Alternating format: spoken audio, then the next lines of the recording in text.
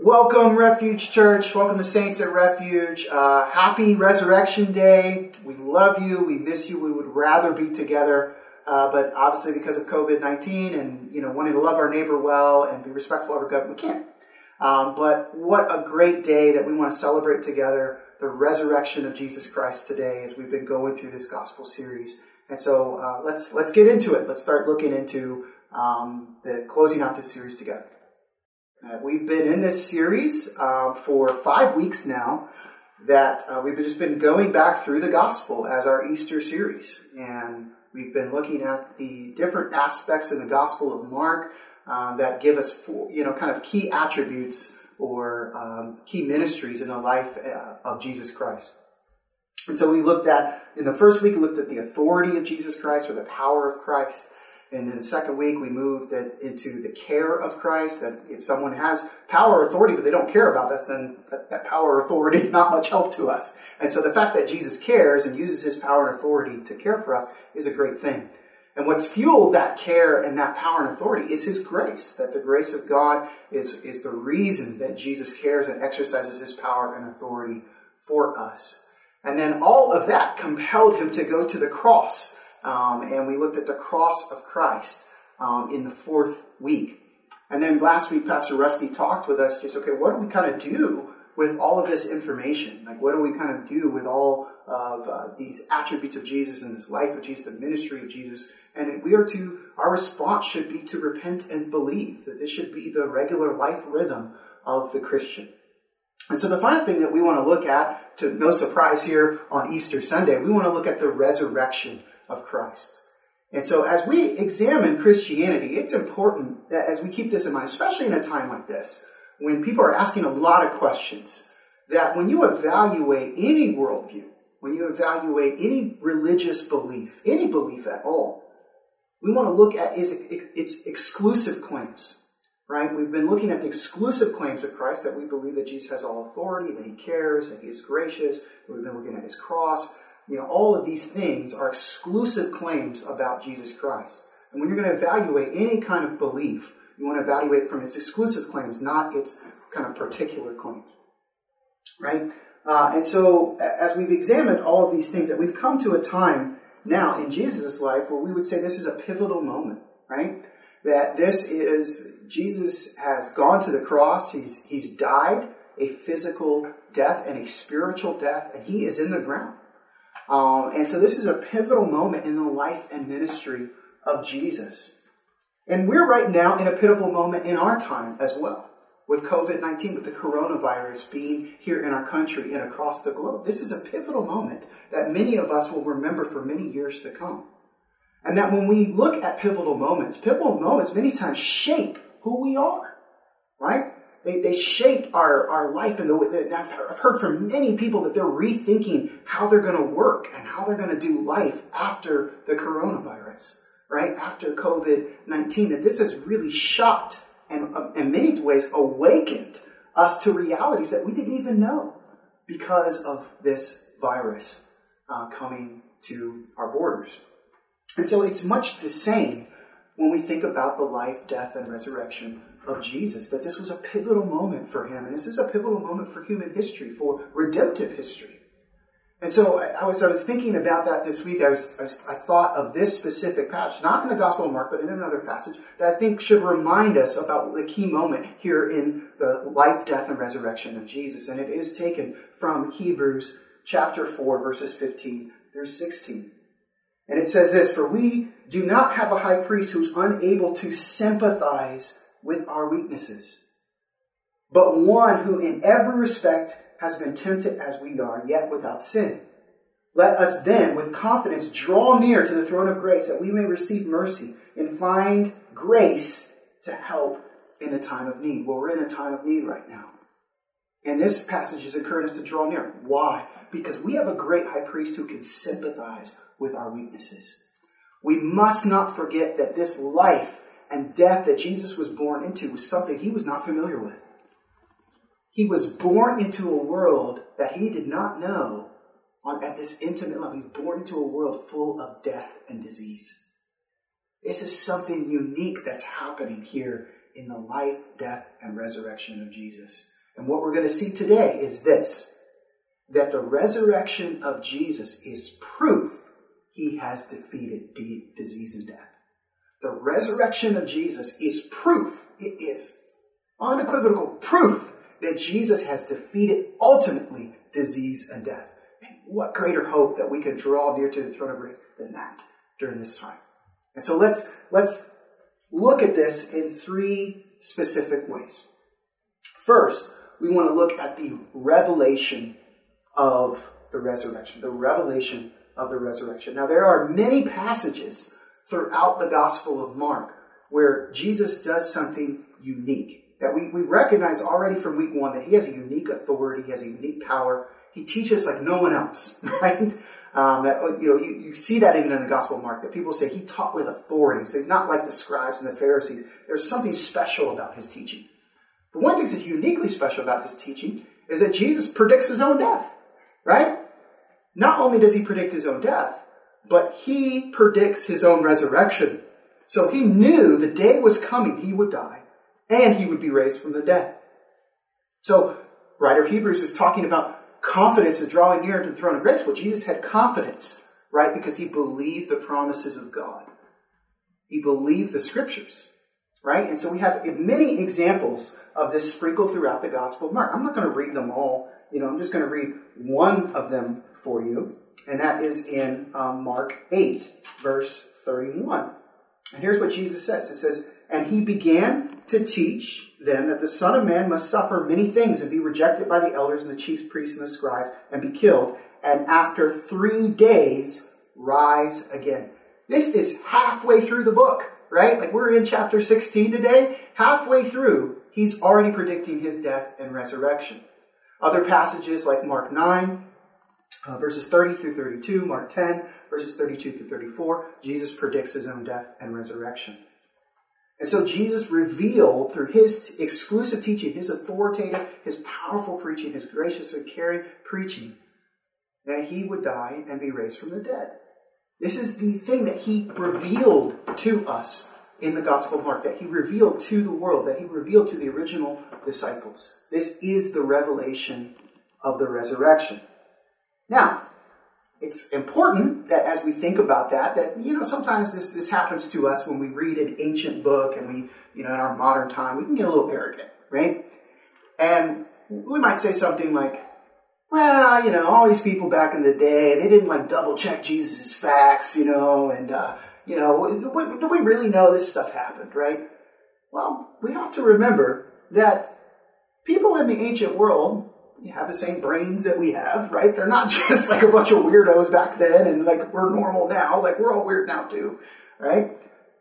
That we cannot forget that these same teachings, these same things that Jesus was teaching and revealing back then, people thought he was crazy back then too. In fact, in the Gospel of Mark, we have this unique account in chapter 3. It says, "Then he went home." So Jesus goes home. "And a crowd gathered again so that they could not even eat." Right? The crowd's so big, they didn't have time to eat. Right? "And when his family heard it, they went out to seize him." His family goes to hold kind of Jesus down. Right? They go to grab him. "For they were saying he is out of his mind." Jesus' own blood relatives think Jesus is crazy because of the things that he's teaching and doing and thinks, oh, I'm going to be raised from the dead someday. If one of our family members came to us and said that, we'd probably think they're crazy too. So what's unique is this revelation that Jesus, they had skeptics back then too, right? This is not anything new, right? People back then were just as skeptical about Jesus, just like people in our day can be. And so when we examine Christianity, it's so important that the Bible encourages us, if you're going to really evaluate, if you're going to examine Christianity from its exclusive claims, right? That's what we talked about in the beginning. If you're going to evaluate Christianity from its exclusive claims, you must start with this key pivotal moment, the resurrection. In fact, the Apostle Paul tells us in 1 Corinthians 15 that if we're going to evaluate Christianity, he encourages it. He says you must start with the resurrection, because if the resurrection is not true, then it's all meaningless. It's all vanity. And as Apostle Paul says, like, people should feel sorry. They should have sympathy, pity for us if the resurrection is not true.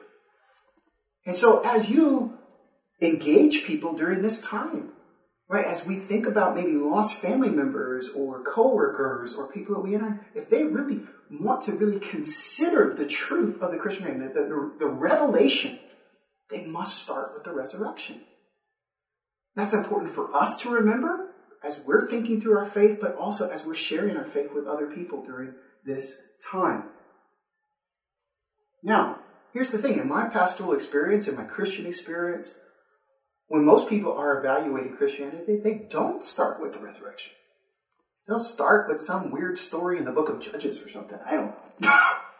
Or they'll start with, I believe in science and I don't believe the creation account is 7 literal days or something like that. We start in all these weird, obscure places that the Bible doesn't encourage us to. That the Bible itself says if you want to work through whether or not the Christian faith is true, you start with the resurrection. Now, why do most people not start with the resurrection? Because here's the reality, friends, and I don't mean this to be arrogant or rude or unkind. They can't disprove it. It is the most historically reliable claim in all of ancient iniquity, which we'll talk about that in just a moment. See, the truth of the reality is the resurrection of Jesus Christ is a fact. It is a historical fact. And people can't argue with it. Because it is a historically reliable account that we cannot forget that the Gospels were not just like mythology or legend that were written. These were historical biographies written about Jesus, the person, the life, death, and resurrection of Jesus. They expected people. They started publishing these and putting these in public libraries throughout the Roman Empire because they believed that the evidence was credible. They would put eyewitness testimony and accounts so that you could literally go and interview people based off of the evidence presented in these historical biographies.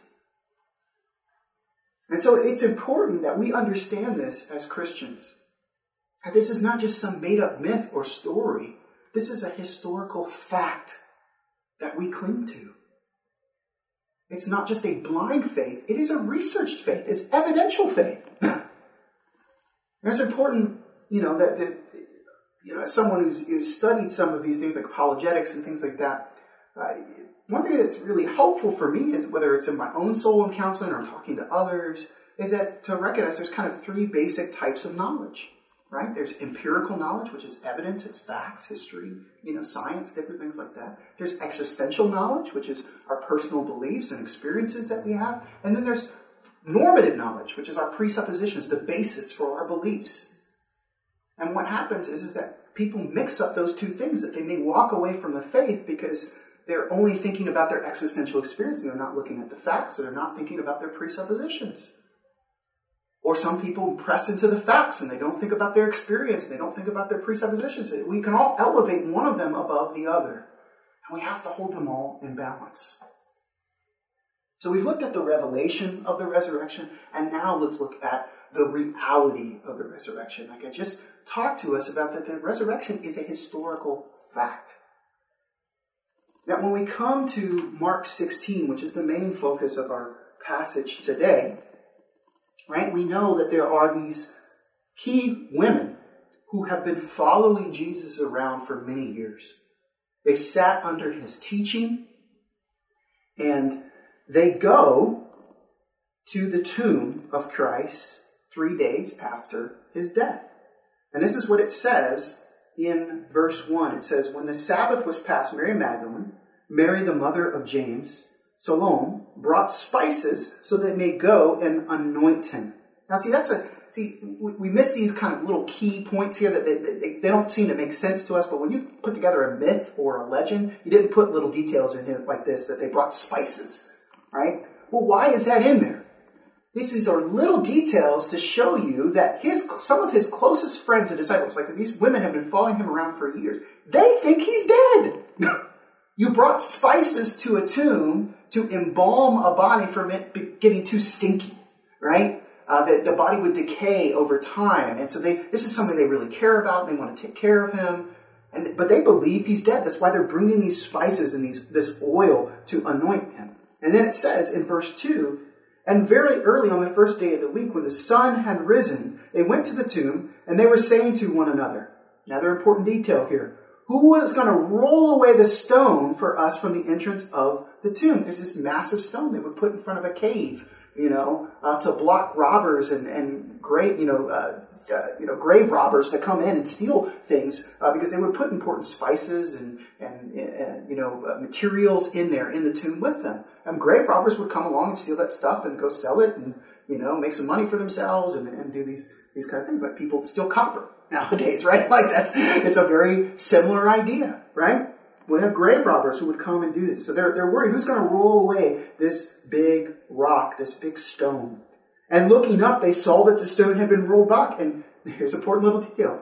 It was very large, which is a way of saying nobody could have done this by themselves. This was a massive stone, right? It took an entire unit, entire legion of soldiers kind of to roll this thing in front of this tomb.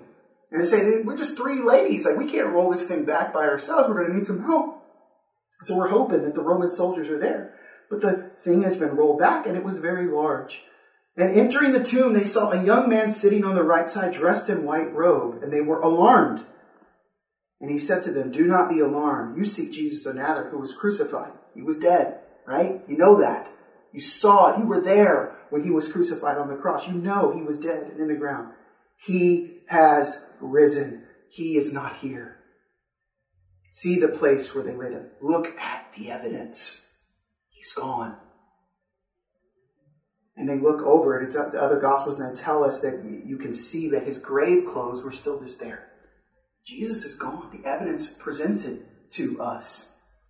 Now, once again, as I said, we can, in our modern time, get a little arrogant. Think like, we would have been more skeptical. We'd have looked into more detail about this than people do, than they do in the ancient world. Well, the encouragement from the angel was for them to go back and to tell his disciples, to tell Jesus' closest followers that Jesus had risen from the dead.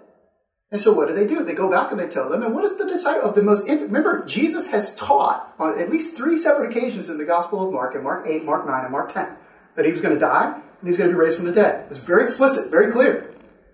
Right? And people even told him, they said, Jesus, you're being crazy. Peter even pulled him aside one time and said, Jesus, tried to rebuke him. Like, you ever thought about that? Like, a person trying to rebuke the Son of God? Well, Peter sure, but he was bold enough to do it. And Jesus scolds him, right? And he says, you're believing, man. You're not believing God. And so they go back and they tell the disciples what's happened. And what is the response of the disciples who've been taught this at least 3 separate occasions in the Gospel of Mark? They don't believe the witness accounts. They think the women are crazy. They're like, you're just being emotional. You probably had some kind of hallucination or something, right? We know from Luke 24, verse 11, right, that the disciples were skeptical. They had to see it for themselves. They had to look into it for themselves, right? Skepticism is not a recent idea. So what do? They go to the tomb and they see the evidence. He's gone. This is a historically reliable account. It is a reality that we must deal with. Dr. Aiken, in his commentary on the Gospel of Mark, says this about this same reality. The New Testament is the most well-authenticated document of antiquity, of ancient history. A fact that no textual critic of any theological precision to deny. He's saying people that don't even affirm that the Bible is the Word of God like he does, right? More liberal scholars that would say, this is just kind of like ancient myth and, no different from the Iliad or, Greek mythology or anything like that. He said even they would not deny that this is the most well-authenticated document, right? A historically reliable document. That we have more than 5,600 Greek manuscripts of the New Testament alone. These are of an earlier date and of a more reliable nature than any other work of antiquity. That's what Dr. Aiken says. And you can look at the evidence, guys. There are plenty of books and resources that your elders would be happy to give you that demonstrate to you this is a historically reliable fact. No one can deny that. Most people don't even make those arguments and claims anymore because they can't. It doesn't go up against it.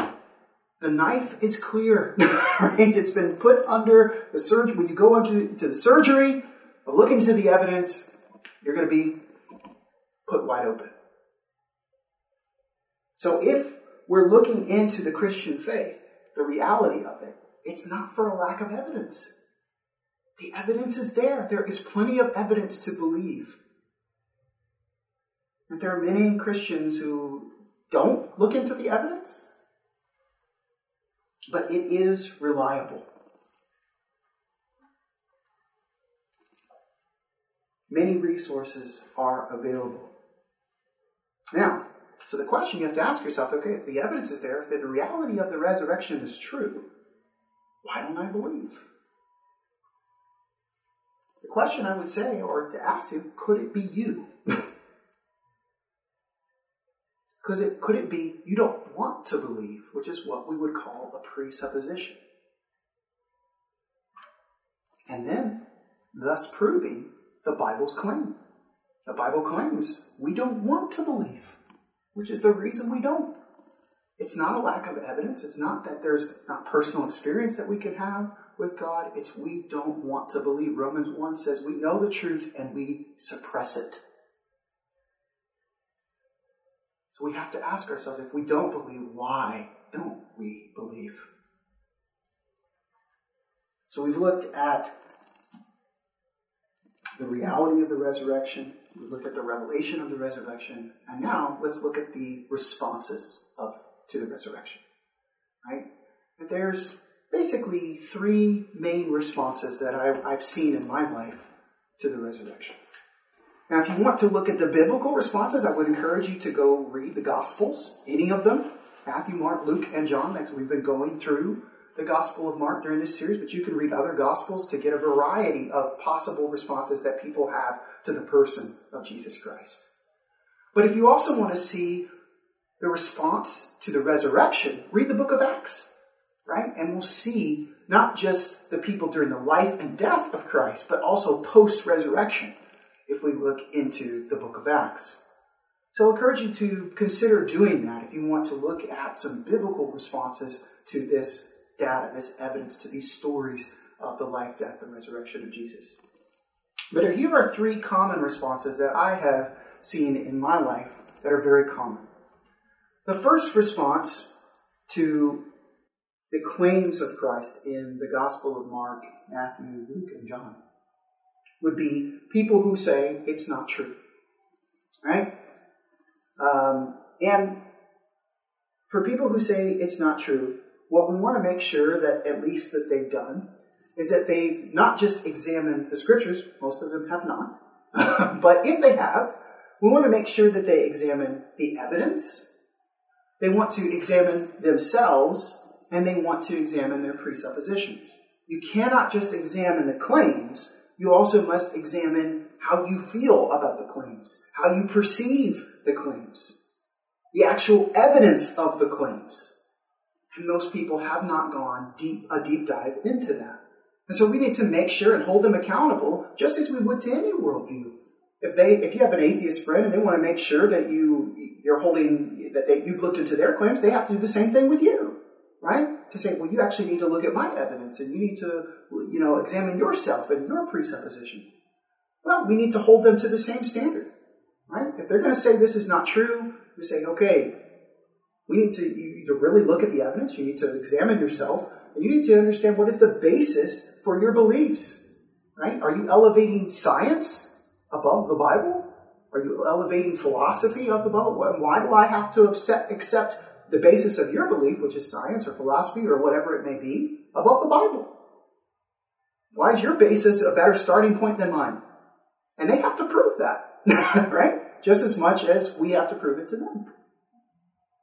And so if someone's going to claim it's not true, we want to really encourage them to examine why is it not true. Okay?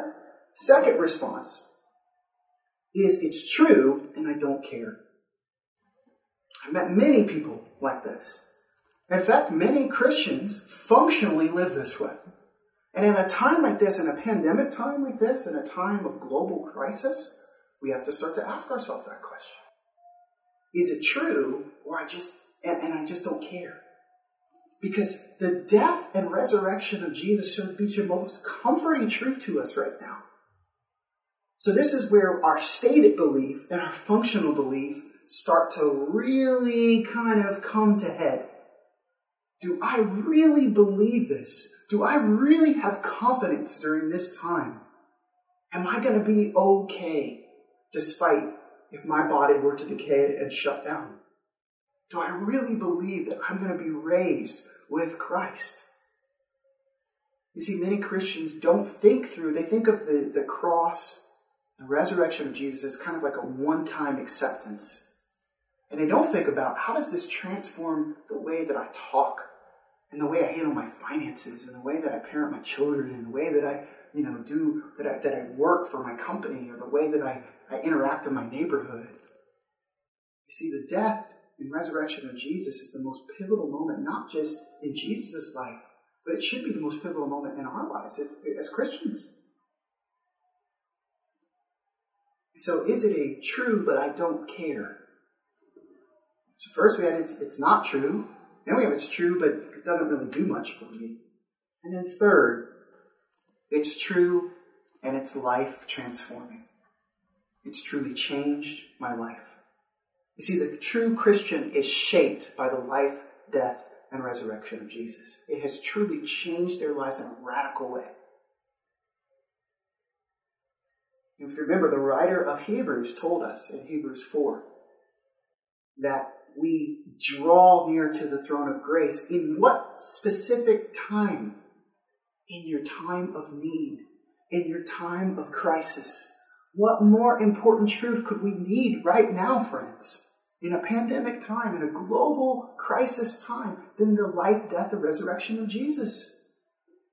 This is what we've been all about for human history, right? For the history of the Christian faith. This is always what we've been about. And this is the time when we've usually flourished the most, is during times of crisis. In terms of real community, global crisis, the church has always stepped up as people who are of confidence, of assurance, that the early Christians went into the streets and brought lepers into their home, people of plague into their home, because they were confident they could face death with confidence. Saying, I will take care of the least of these at the risk of my own life, because I believe in the life, death, and resurrection of Jesus. They were people of hope, and this was not a blind faith for them. They believed the resurrection was a reality. It was historically reliable. They believed its revelation, that Jesus predicted this would happen, and then he did it.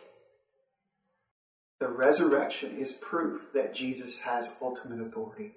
He has ultimate power, because he was dead in the ground. Why was he dead and in the ground? Because of our sin, right? But he has the authority, he has the power to be raised from the dead. Proof that Jesus has all authority. And why does he go to the ground? Why does he go to the cross? Because he cares. He cared about our greatest problem, which was sin, Satan, and death. He dealt with it. He had the authority to do about it, and he cared.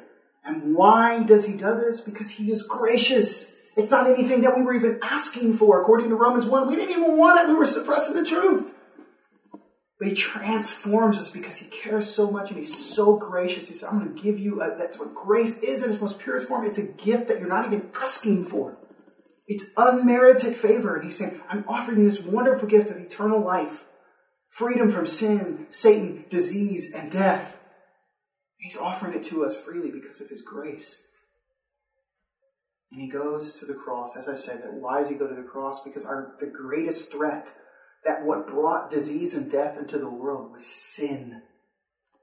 And so when Jesus goes to the cross, he's nailing sin, disease, and death to the cross. He's killing it, defeating it, finally, decisively. And the resurrection is the proof. It is the proof that Jesus has defeated disease and death. So let's find comfort in that on this Resurrection Sunday.